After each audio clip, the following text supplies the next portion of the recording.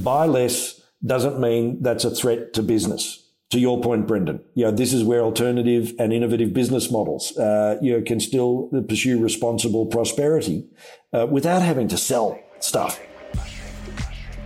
Welcome to Play and Conversations, the podcast where we delve into the world of design and explore the endless opportunities that await designers and brands. I'm Simon Martin, Head of Content Strategy at Play & Co., and joining me is Brendan Hutchison, the founder and director of Play & Co. Hey, everyone. Together, we'll be your hosts as we embark on insightful design conversations that inspire and inform. Get ready for an extraordinary episode as we sit down with Australia's eco-design guru. In addition to his role at the Product Stewardship Centre of Excellence, John is an adjunct professor at UTS, co-founder of the E-Waste Watch Institute, and an ambassador for Good Design Australia. But beyond all of that, John is a lover of nature. He loves hiking, kayaking, anything outdoors. And as long as there's a warm pub at the end of the trail, he's on board. Join us as we dive into his world where sustainability and storytelling collide. Prepare for an inspiring fireside chat filled with anecdotes and insights in John's unmistakable, warm, gravelly voice. We hope you enjoyed listening to this as much as we enjoyed recording it. And with that, let's kick things off. So tell us, John, who is John? Who is John? John is a late career practitioner that's really worked very much around product sustainability issues for a few decades. I grew up originally in urban Melbourne, moved to the coast, down onto the Mornington Peninsula, spent a lot of time in my high school days on dirt bikes, surfing, shooting invasive species such as rabbits and foxes, but really deep down taking a great interest in nature.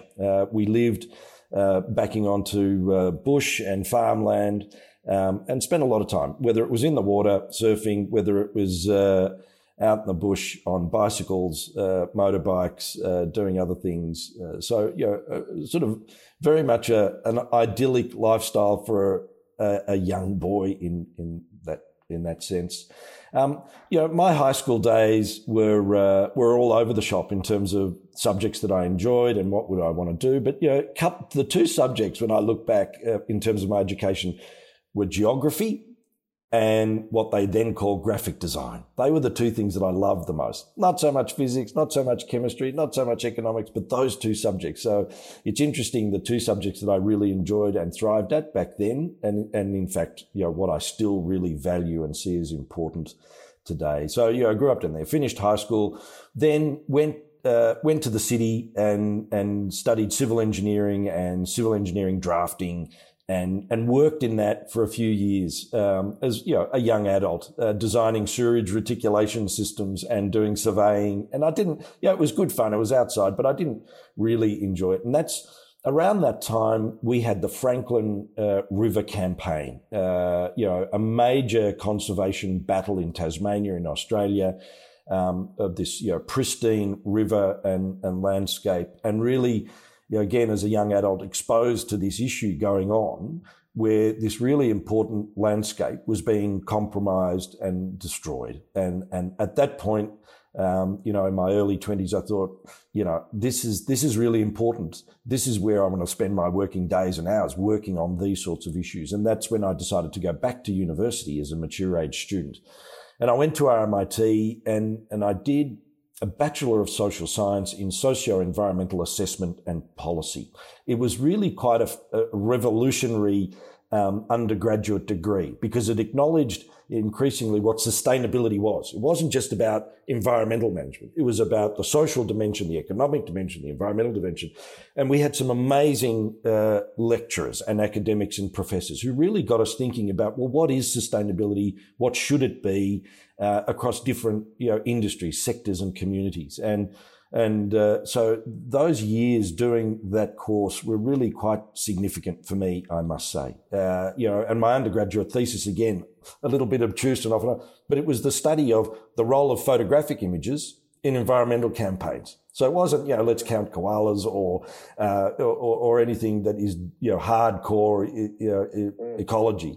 It was really looking at these other dimensions and other factors which influence public opinion, influence politicians, influence unions, influence industry, etc., and the role of photography. So, and really finished that degree and then went head first into sort of professional activities, a few years with government, which was a great learning, but thoroughly uninspiring and too slow to act. And then went to work for the environment movement for a couple of years, which was really exciting and learning new skills there. But then after that, I landed back at RMIT with my old professor, a guy called Chris Ryan, an amazing guy who set up at that time Australia's key centre for design at RMIT. And its entire focus was on design and its intersection with sustainability, or the role of design in delivering sustainable outcomes. And Chris was well-versed, well-informed, working with the Dutch universities, Sweden, the Italians, etc., the Domus Academy, the Technical University of Delft. So heavily influenced by that centre and Chris Ryan's work around what we used to call eco-design back in those days. So 10 years there working on a range of issues, a lot of it as an environmental advisor to industrial designers on project teams. We were very much an applied research centre, not lecturing, working with companies, with Cambrook, Blackmores, Dishlex and the appliance company, Chevello Commercial Interiors. And really that was a deeply formative time in what I'm doing today. And it really has continued around the practice and the policy of product sustainability, whether it's about policy, regulations, right down to the specific work of being on, still even today, on design teams, providing advice on circularity, on sustainability, on environment, on new product development exercises. So that's a sort of try to highlight. And the interest in the landscape and nature continues in terms of my non-work activity and my social activities, still very much a keen bushwalker, cross-country skier, have just acquired a beautiful sea kayak. So I'm a fair weather paddler on lakes and estuaries. So that love for and respect of nature and the landscape, whilst working on sort of what I'd call, hardcore industrial issues and new product development, all of that continues. John, you've done this before, haven't you? Right after. But no, it's really wonderful to hear in a soundbite, that succinctly, like a journey from being a young boy to like present day, the person behind the career. Because quite often people get brought on to interviews or podcasts or the like, and they get asked to speak on a particular topic, but no one really understands who that person is. You ended there on lover of nature, and I think it was yesterday or the day before where Simon was like, oh, can you just have a look at the questions and see if they're on track? And I was like, oh, shit, who is John? So you've seen me Instagram stalking you over the past day or two, and I think I really love your Blue Planet handle. Some magic in there, and everything that you just talked to. It sort of comes from this, there's a really rich personality there. I was telling Simon about Cabernet. Oh, yes. And you just said Cabernet as if you created the name to sound like a red wine. Of course. We're Australians. We love wine. And plus where I live in the Victorian Alps, the Alpine valleys are full of vineyards making exceptional reds and whites. But it is... for me, in some respects, there is no formal division between the importance of what I do professionally and what I'm paid for and my sort of, non-work activities. I've got two wonderful kids. They're both young adults. I spend time with them. They visit me, up at Cabernet. One of them's keen on the outdoors. The other one's keen on comedy, film, music. Both of them one of them works in design and branding and is exceptional. The other one is doing a master's in cultural materials conservation. So we're almost like, we're a family unit.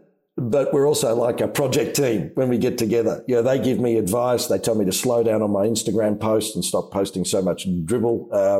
But we're all interested in design, the environment, society, doing good, I suppose. So the dogma that I've shared with them at the dinner table as young ones has worked because they're good young people. So that social and personal side is very important to me to see. We just need more humans doing good things, and wonderful to see. It's almost my son is is the designer, formally trained in that space, working in that space, but sort of playing out my frustrations that I should have been a designer years ago. He's doing it, and my daughter's, she's heading to be a curator or working in museums and galleries. So that all of that is a positive blur between the social and the professional and family and friends, which makes life rich and rewarding, I must say. John, you seem to have manifested your career as it is today. On the note of how you apply that to industrial design and brand clients, how have you learned to quantify various tangibles of sustainable values for clients, and how do you define deliverables for impact design? It's a good question.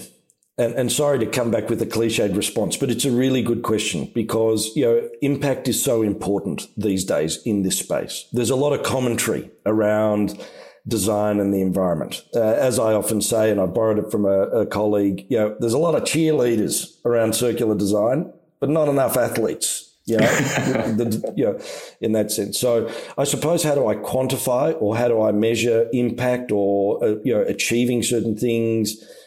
Some of it is qualitative, some of it is quantitative. Because I work across, both the policy and practice of, good design and sustainability, at a very specific level, it'll be around, if I'm on a project team, a design team, where they're developing a new product or product service, is, making sure, for example, that specific sustainability criteria are built into the design brief. That I'm not there as an add-on, that this is formally acknowledged in the design brief, that the team must pursue, address and deliver on whatever the specific sustainability requirements might be. So that is one important thing, because sustainability often is an add-on. It's not in the design brief, which makes it extra hard for designers and everyone involved in the product development process to really have the power and to be enabled to do it. If it's in the design brief, it's good. Then as we're moving through that project, if the ideas and advice that I'm putting forward, some of those are being adopted, all of them are being adopted, another mark of there's some impact here. And then ultimately it is, has the exercise resulted in commercialization? Has the product actually been developed and landed somewhere and has gone to market? And so, that to me in many respects is an important outcome in terms of my contribution. Has the product or a process within that company? And sometimes it's not a product. Sometimes I'm invited in to develop a product stewardship framework with a business. And, has that been, adopted by the board? And is it part of what that business is doing? The other part of my work where, how do you look at impact is, we do a lot of work with government, especially with our national government, the Australian government, around policy and programs and the regulations, etc. And so providing input there and advice and perspectives, sometimes adopted, sometimes not, is also really, really important. Sometimes less tangible in the near term, but this is teamwork. This is not about me as an individual. It's all my other wonderful colleagues with the Product Stewardship Centre of Excellence and University of Technology Sydney's Institute for Sustainable Futures. But how has our input, our insights, our lived experience in this space influenced policy, influenced legislation?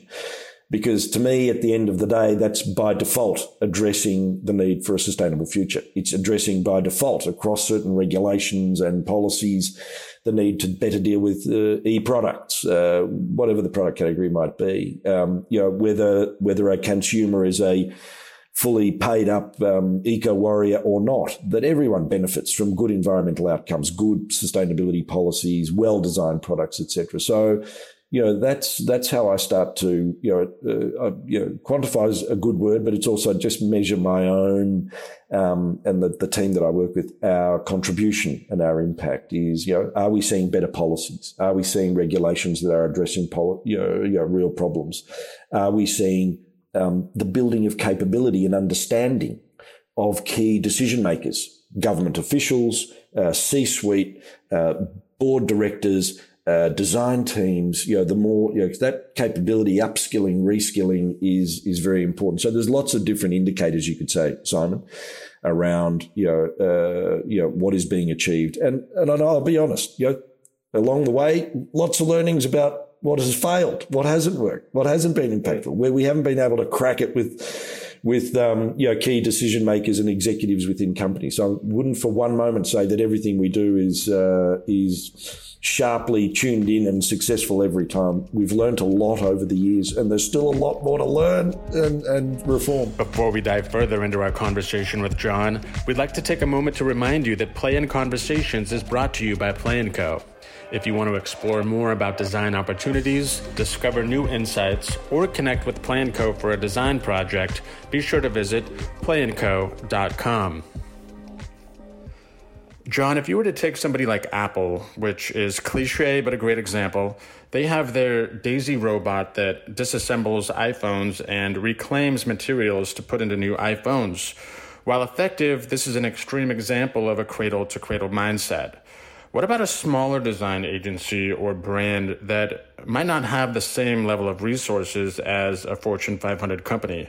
How can they take some of the idealisms you just discussed and put those into practice? There are a few different pathways here. One, I think it's always inspiring, no matter what discipline or domain you're in, is to scan the landscape around you, not to plagiarize, not to mimic, but to be inspired by the work of others. So simply looking at what are others doing, whether it's a design studio, an SME, a big company, small company, whatever it might be, but to be inspired, I suppose, by the work of others in this field, even if it's outside the category work you're working on. You might be working on something electronic, a small device for consumer use. But there might be something that's happening in the fashion and apparel area around sustainability that has relevance here, either the business model or a particular philosophy underpinning the design process, and really sort of being inspired, I suppose, by what I would call really interesting exemplars of what others are doing.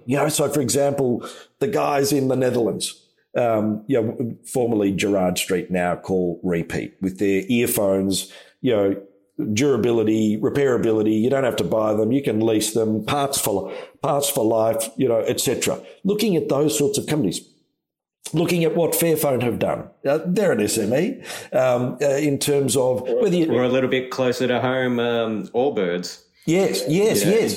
So all of that stuff is really inspiration from the good work of our peers and competitors in some case. So I think that's one way of doing it. I think, so that's something real, I suppose. Whether they end up as just concepts or commercialized or whatever, there's lots of, there's more of those examples. Not enough, but there's more of them happening all the time. And I think looking to those, I think the other thing is there is no shortage of, if you're working on, again, say electronics or furniture or textiles and apparel or mobility devices, to search and find really useful cookbooks, or what I call, recipes, guidelines, checklists. They exist, and I think, whether it's designing greener e-products, designing greener furniture, be it commercial or domestic, etc., there's lots of good information out there.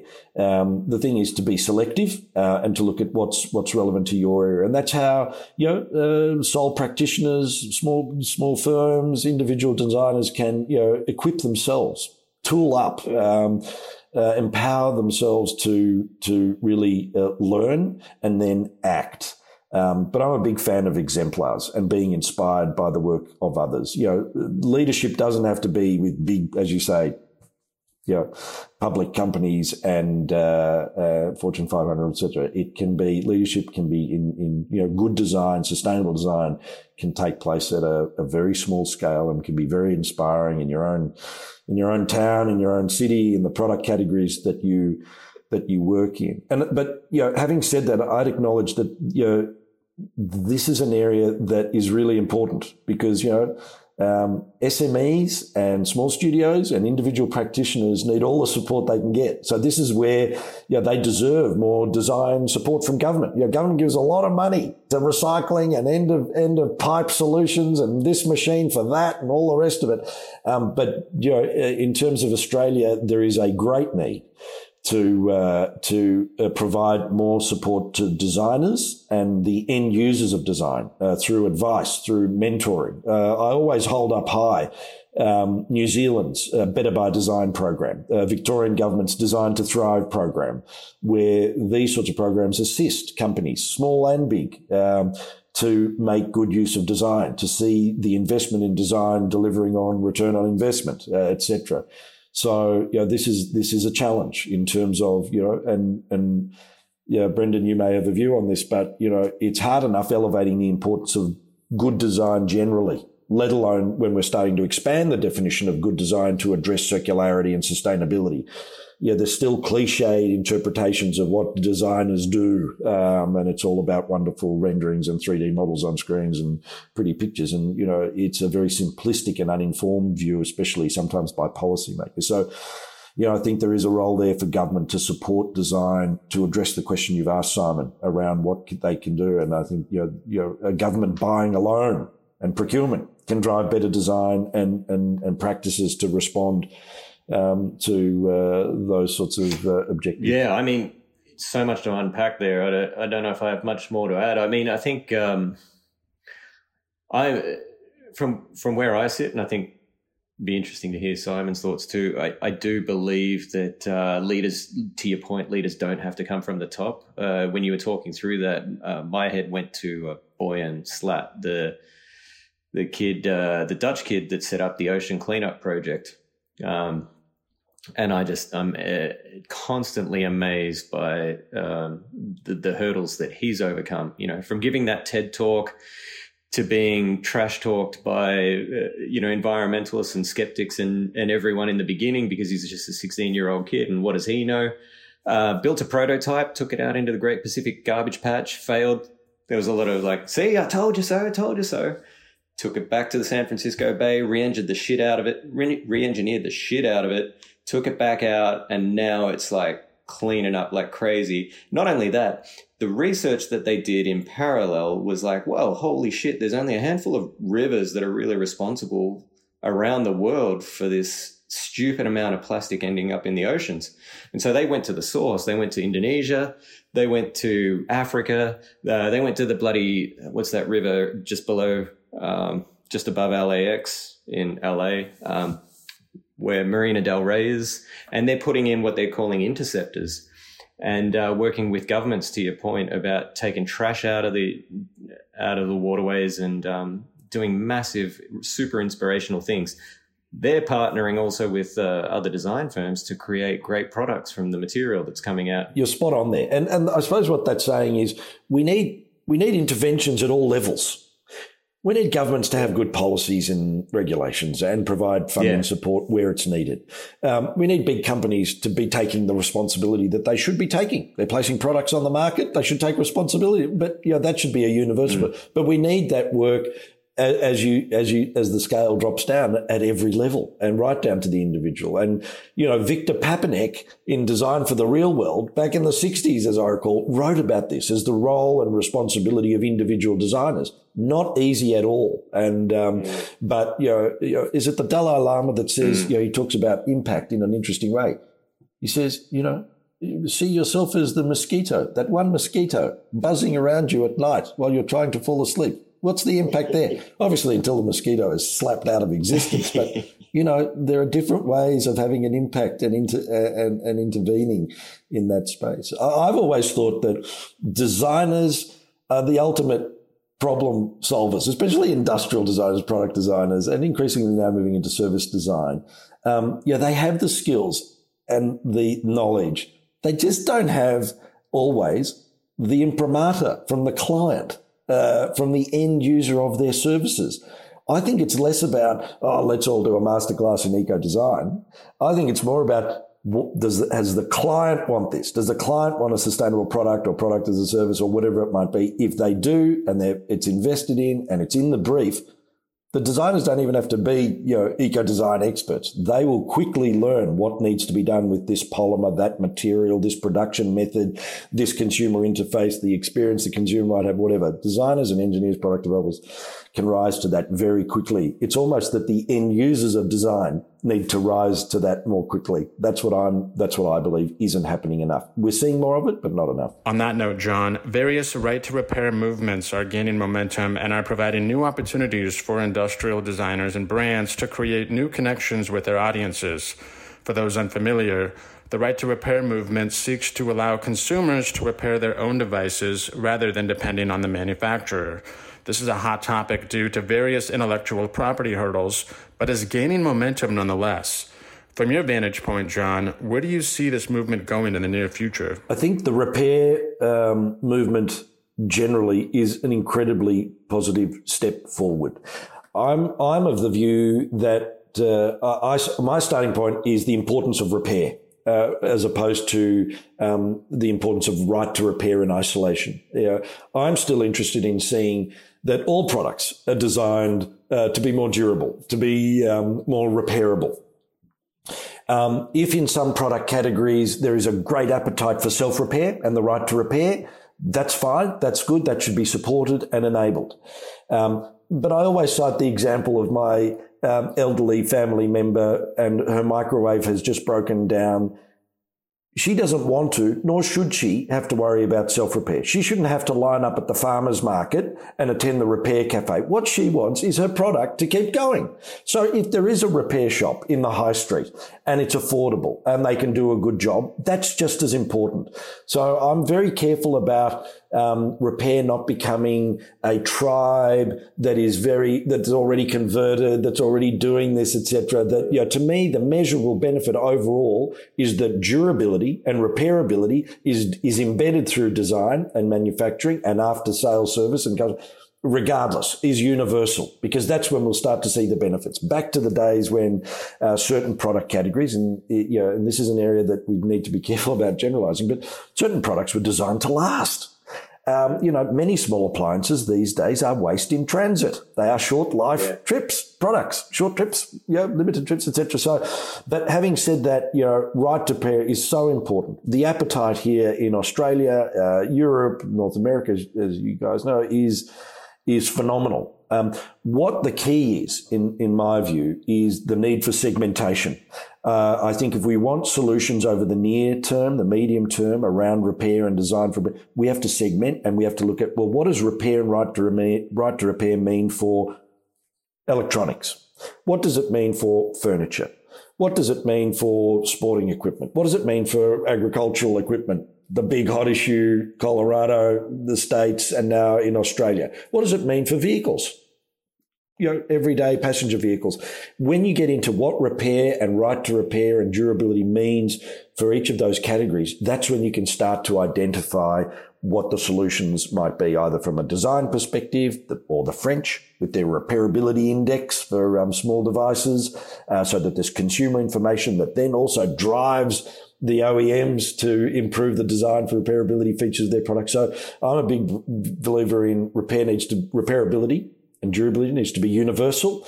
And we need solutions, but they need to be tailored to to particular product categories, and they need to be there to the benefit, measurable benefit of society and the environment, not just to those who, see it as an empowering consumer activity. I completely agree with that, and I do it myself, and, it's really, really important. And iFixit has played such an important role in that space to equip people to do that. But there is more to it than self-repair. That's what I'd say. Having said that, here in Australia, I'm very eager to see, sensible right to repair policies and regulations be developed. The Productivity Commission here in Australia has made very specific recommendations about the need for a repairability star rating, similar to what France has done, and to pilot those. We already have star ratings in Australia for appliances, for energy star rating. We have a water efficiency labelling system and a star rating. We have the online platform and infrastructure there to add a third band for those categories, a repair star rating. So, these things are doable, but it requires, consumers and the community to want it, demand it. It requires policymakers to listen and to act. And then it requires governments and elected officials, parliamentarians, etc., to have the willpower to act. So, there's a number of things here that need to be done. By getting specific on repair and product categories, to me, and how it relates to design is really important. And I think I just want to pick up on what you said. It requires consumers to want it. Where we often go in Play & Co., like when Simon, Jason, Karen and I, when we're all riffing as a team on how design can potentially help this, or what the opportunity is for designers, we're like, well, if we were to create a utopian scenario 10 years out, if someone gave us, I don't know, 10 million, 50 million bucks right now and said, build a company that is emblematic of what repair should be about in 10 years, we'd be like, Genius Bar on acid. Right? We would be like, this could train the kids, right? STEM, you could have STEM classes, you could have VR, people put on VR headsets, they could spin around digital twins of their product. You say, step one, pull this out, throw that in. Beautifully FedExed kind of parts right to your doorstep, all laid out with Lego-like instructions. Think about Company 2.0. I mean, if you just got that shot, and it doesn't have to be 10 or 50 million bucks either, by the way. I think we could get the Australian government to get pony up a bit of money for John and Play & Co. to blueprint something like that. Well, this is, what you're saying is you're putting meat on the bones around what I talk about in terms of inspiration and exemplars and future scenarios and all the rest of it. And all of those things that you've mentioned, many of them are here now. And this is where circularity is so important, because circularity is about thinking system-wide, as you've just described it, systemic change, joining the dots between these currently isolated silos that do good things. But when you bring them together in terms of a system-wide shift, in order to address the objectives of achieve the objectives of the circular economy, of designing out waste and pollution, all of these things. And then how do we prolong the life of products and their components and the materials? And then how do we make sure that it is restorative and regenerative and has a positive impact, not just less bad and less harm and a little bit more efficient, but it is restorative and regenerative. And then, of course, underpinned by decarbonising the economy and products and services. So what you've described is a wonderful scenario. And these are the things that we do need to pursue. This is where government has a role to support the creation of these sorts of scenarios. I don't think they're utopian. I think they're, environmentally essential. Yeah, I mean, think of the possibilities, like creating desirability and consumer awareness through a reality TV show where it's like Lego 2.0. And I know that the Scandinavians, they have a natural disposition towards this. You mentioned Fairphone, Cake motorcycles. There's a whole host of them that I don't even know about that are really at the forefront of this. But I do. I think Australian designers definitely have the chops to rise to that level. Totally. I have no doubt whatsoever that Australian designers in many countries, but we're here in Australia, and in terms of my perspective, and the designers and the design firms that I've come across and have worked with over the years, people like Mark Armstrong, founder of Blue Sky Design and now practice professor with Monash Uni, people like Jerry Mussett, from Australia, and many others, Outer Space, Cobalt, various firms, Vert Design, your own thinking with Play & Co. We've got brilliant designers and product developers and design engineers. They can, and there are examples where they have risen to the challenge, but they need the right clients, or they need more clients and more briefs that embed this so that they are empowered and enabled. And we do need a bit more sophistication in some respects, to sort of elevate that, good design, sustainable design, circular design is more than recycled content in a product. This is a very simplistic 90s view. We need to do that, where appropriate, where possible, where it doesn't compromise functionality, usability, safety. We do that. But there's just so many other opportunities from a design-led approach to look at what does this exercise mean for sustainability? Is it about dematerializing the product? Is it a product as a service sort of model? How is this product dealing with possible use of renewable materials more effectively? How do we design in durability and longer lasting product use, whether that's through upgrading and information intensive sort of features that you basically reprogram, like Miele have done probably now for a decade. The Miele white box clothes washer has not changed aesthetically, more or less. But by jingo, you look inside and their ability to upgrade, to adjust wash cycles, to perform better with the latest dishwashing detergents, to operate at lower temperatures and therefore use less energy and use less water is phenomenal. And that's the Miele technician coming out, reprogramming the wash cycles. It's not about chucking it out and let's upgrade and get a new washer. Yeah, and what you were just talking about, I know if Jason were on this call, he'd start waxing lyrical on the Tesla Model 3. He worked on the Model 3, and Tesla kind of pioneered that for automotive too, right? Like build one car platform that'll last exactly that over a decade. Exactly that. And firmware updates, software updates, rather than replacing hard parts. It's like it was revolutionary for the automotive industry, but now it makes a lot of sense. It makes a lot of sense. And this is where, when we talk about, circularity and sustainability, that's a classic example of how do you keep, the principle number 2 of circular economy, prolong the life of products and components and materials, keep them circulating, keeping that core bit of hardware running longer, the chassis, the platform, whatever, and then updating. What we need to be careful of, and you see the general public criticism across all, handset manufacturers is when you start to, when software starts to bloat products or trigger premature obsolescence because of software. So we do need to get the balance right around software upgrades that don't render the hardware obsolete.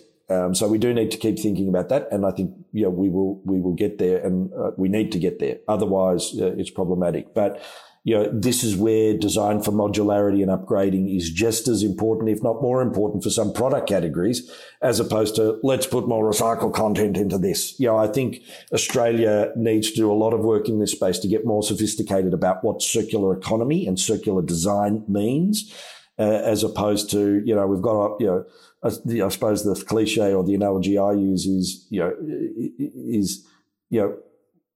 we chase ambulances sometimes, Band-Aid type solutions to some of these problems. And what aggravates it is sometimes we chase ambulances at the bottom of the cliff. We really have to think cradle to cradle. We have to think back up the supply chain, back up the life cycle.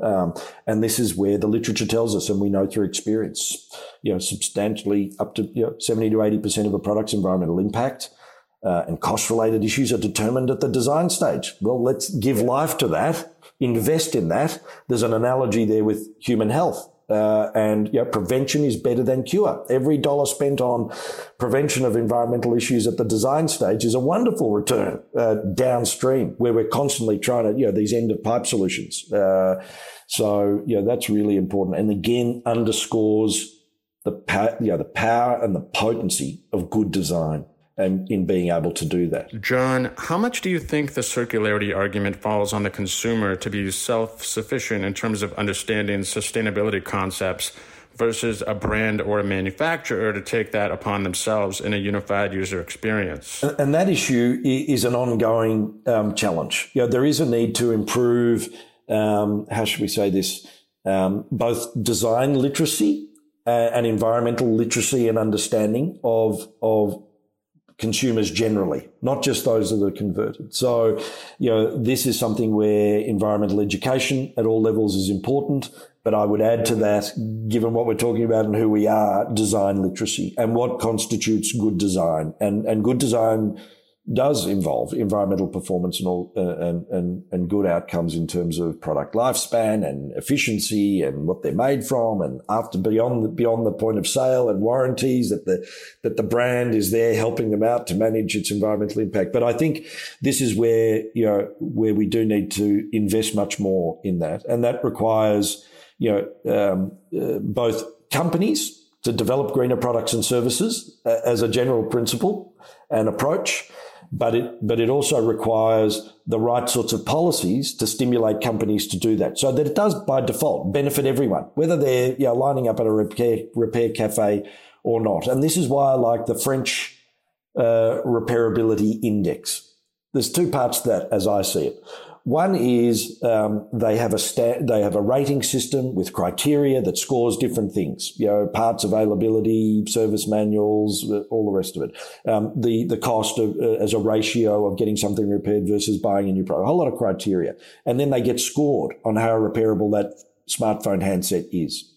But coupled with that, they're required to put on the box, on the packaging at the point of sale, what that rating is. Mm-hmm. And so that is, then the consumer can see this and start to look at it and say, well, look, I can get and I'm making these numbers up, I can get the €20 kettle by brand X, and it's got a 3 out of 5 rating or whatever the number is. Or I can spend €20 more, €10 more and get brand Y, and it's got the best possible repair rating. And they can start to make their own decisions as well around, if I spend a little bit more, I'm going to get a more durable, more repairable product. What we have to address there are access and inequity. We don't want this to become a sort of niche activity or a premium product that only those that can afford it can benefit here. So I think there's environmental literacy needs to go up, design literacy needs to go up, and circular design needs to be embedded as a must-have with anyone placing a product on the market. Then you benefit, the environment benefits regardless of whether you have a keen interest in the environmental performance of the product you're thinking of buying or leasing or whatever. If you have a star rating too, big companies that care about their brand are going to by default not want to be a 3 out of 5. So a Philips is going to strive for a 4 or a 5 out of 5, and it's just going to be rolled down from the top. It's going to be like, guys, within the next 24 months, anything on the product roadmap needs to be a 4 or a 5 out of 5. That's just what we're going to do, or else we've got no hope in the Benelux, the big European markets, and so that's a huge thing. So it becomes a bit of a wave that consumers just kind of fall in line with, because it becomes the new norm, right? What gets measured gets managed. But your point is right. Yeah. To me, the benefits here ultimately are around normalization, that it becomes, these things become universal, that you don't have to have a fully paid up membership of every environment group to order us to understand the benefit of purchasing environmentally improved products and services. And I think where I've seen the strategies like this work really well, particularly in the United States, is in new business models, new service models. I mean, I think if I've worked in Asia, I've worked in Europe, I've worked in Australia, and I've worked in US. I have never seen a market as quick to adapt to a new business model as in the US, and maybe China. But you think about Airbnb, you think about Revolution, Uber, and you got to break a few eggs to make an omelet, but it's redefined the way people experience travel. Airbnb and they could have been they could have gone down the rabbit hole of being a kind of an alternative to hotels, but they've stayed true to their brand and they've fostered this idea of global community. And so it's a bit off topic. It's not about products specifically, but back to Simon's question, if you make the service for someone who reparability is not top of mind, but if you make the service that desirable and that easy, and ease is a big thing in America, right? Amazon, like I order something and in some cities I get 2-hour free delivery, free delivery in 2 hours. It's if you make it so stupid easy, then of course it's a no-brainer. Look, I would say that new and alternative and innovative business models are not separate to this. I would say they are absolutely relevant to this because they provide the context, the framework within a product or a service can operate. It's an integrated approach. A business, innovative business models that are underpinned by sustainability objectives, circularity objectives, can bring to life and harness the features, environmental features of a particular product because it's not, different products have different impacts at different life cycle stages. And sometimes it's the business model that can make a difference in terms of what about the second life or the end of life or the third life of this product. And what's the business model that allows that? In a simplistic way, just to quickly summarize, Fuji Xerox with business imaging equipment pioneered this 2-3 decades ago. We're going to sell less photocopiers. We're going to lease them. And we're not leasing, this is not about, why buy hardware when you can lease a printed white page, whatever that is, we're selling function here. We're selling the service, not the hardware. And in sell by mean, we're leasing, so it's functionality. At the end of the day, it's that. And we did some of our early work at RMIT Centre for Design, where we worked with Cambrook on a kettle, the Eco Kettle. It won a Powerhouse Award. It got an Australian Design Award for its attention to energy efficiency and design for disassembly and recycling way back then. It was one of the first 360-based kettles created by Jerry Mussett and Paul Taylor from Form Design with Chris Ryan and our team at the Centre for Design at RMIT. But, our starting point there was this, despite what management wanted, design me another electric jug. We said, whoa, let's just look at the brief a bit more closely. Let's look at how we boil water more efficiently and for which practices. For food preservation, for making tea and coffee, for food preparation, for sterilizing things for babies, whatever. Let's look at what the product has to deliver. And that was our starting point. So we did a whole lot of research on how people use kettles. People go in and out of the kitchen 2 or 3 times, keep flicking the button. We said, right. And we did the first one here, more or less. Let's create a kettle that is effectively like a thermos. So the kettle was a double wall kettle, one of the first to keep water hotter longer. And this is where the impacts were. They weren't in can we use a bit of recycled content and even can we design it for recycling and get it back. It was all about how do we improve energy efficiency and reduce energy consumption and improve user behavior. We had a thermochromatic label that would tell you that the water was still above 85 degrees for a much longer period. And when it was below that, it would change colour. You knew to boil it. And the aim there was to have, users, consumers stop going back and forth to flick the button every time, even though the water was still hot enough. So, John, I'm going to be really disappointed if you say that you don't have one of these in cabinet. I've got 2 in my crystal cabinet. Oh, yeah. The no-go zone, the no-touch zone. It's my scrapbook of trophies, ribbons and products that were commercialised or models that got close. I have one. If you ever visit Cabernet, we'll plug it in and give it a burl. But they're still all packaged up and brand new. I'll send you a photo. I do that too. Like some of the products I've designed, I just don't even take out of the box. And look, and these are very personal things because we all invest blood, sweat and tears on product projects and product development exercises and that was a great learning. It was commercialized. It was on the market for 2 or 3 years. Oh, I love it. But we all know what small appliance companies are like. They need to put out a new, a toaster or kettle or iron for the next Mother's Day or Christmas or whatever it might be. And this is small appliances, need to giddy up in this space in terms of circular design, I must say, and great potential. But I want to go back just quickly, if I can, your scenario, your concept of presenting a vision of circularity, sustainability and design's contribution and, 10xing the Genius Bar. Yeah. We need some of that. That's what will inspire business leaders and designers, the whole lot. And that's something worth pursuing. Yeah. And, when I was working at, in Seattle in the Pacific Northwest, I was working at Boeing for a couple of years and we managed to get a tour of the Microsoft Envisioning Center, and that's basically what it was. It was envisioning new futures, and it was prototyping these new scenarios, and you could walk in and you could see what the office of the future would be like, and you're like, of course I want that.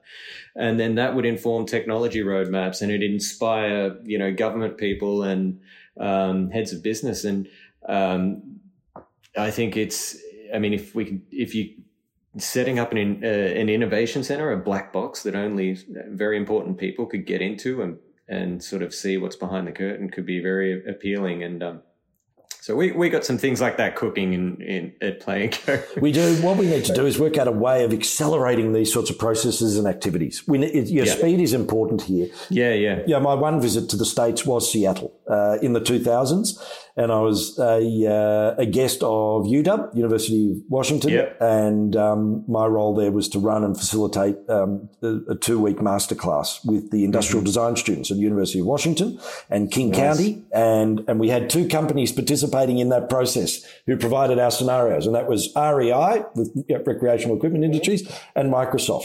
And so we redesigned, the students redesigned backpacks, tents, down jackets. Another group of students were, designing keyboards made out of carrots. There was all sorts of stuff happening.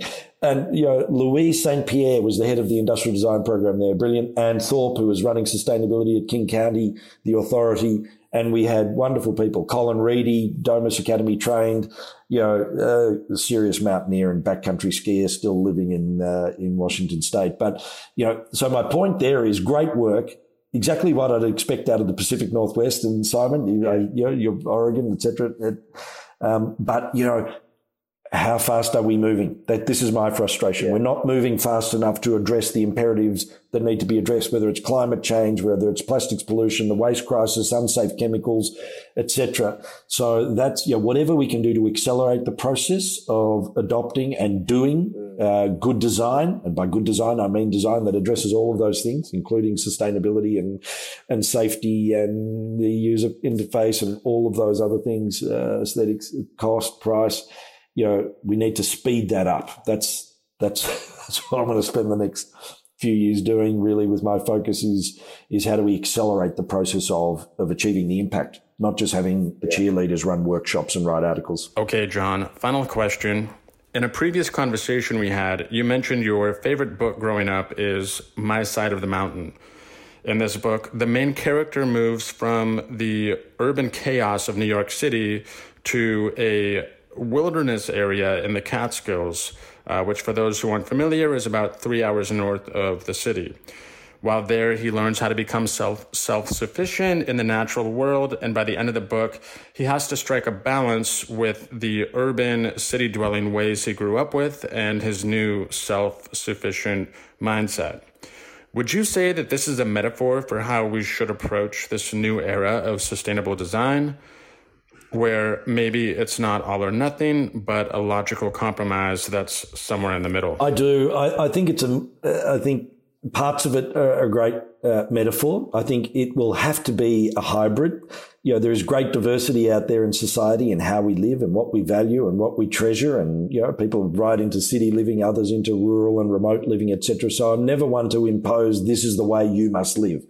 But I see great learnings from that story in that sense. And I think it is a matter of how do we do that sort of thing in principle, in how we work, how we live, how we play, etc. I do think there is a need to, in some respects, live more simply. But I'm not talking about, that means we all have to eat brown rice out of jars. I'm talking about how we really need to question our desire for material objects and upgrading to the next new product and all the rest of it. I suppose the mantra which that I like, because I think it's adjustable no matter what you're doing, no matter what product you're looking at it or function or whatever, is really paying homage to Vivienne Westwood's mantra around, buy less, choose well, make it last. Now, that can play out in all sorts of different ways, whether you live in the city, the mountains, the country, whatever, whether you're buying a new television, leasing a car, sharing power tools. That mantra to me has great relevance, and it doesn't necessarily mean, we have to go back and live in the cave. This is really, to me, something that can apply to high tech, can apply to all sort of the functions and needs that we have in everyday life. So for me, that is, at this stage of life and my experiences and learnings holds great weight. That line around, buy less, choose well, make it last. Buy less doesn't mean that's a threat to business. To your point, Brendan, this is where alternative and innovative business models, can still pursue responsible prosperity. without having to sell stuff. We hope you've enjoyed today's conversation and found it as inspiring as we did. From learning more about his design philosophies to his career arc in the sustainable design sector, John has certainly provided us with valuable insights that we can all learn from in the impact design space. If you want to continue the conversation, share your thoughts, or suggest topics for future episodes, be sure to connect with us on social media. You can find us on Instagram and LinkedIn at Play & Co.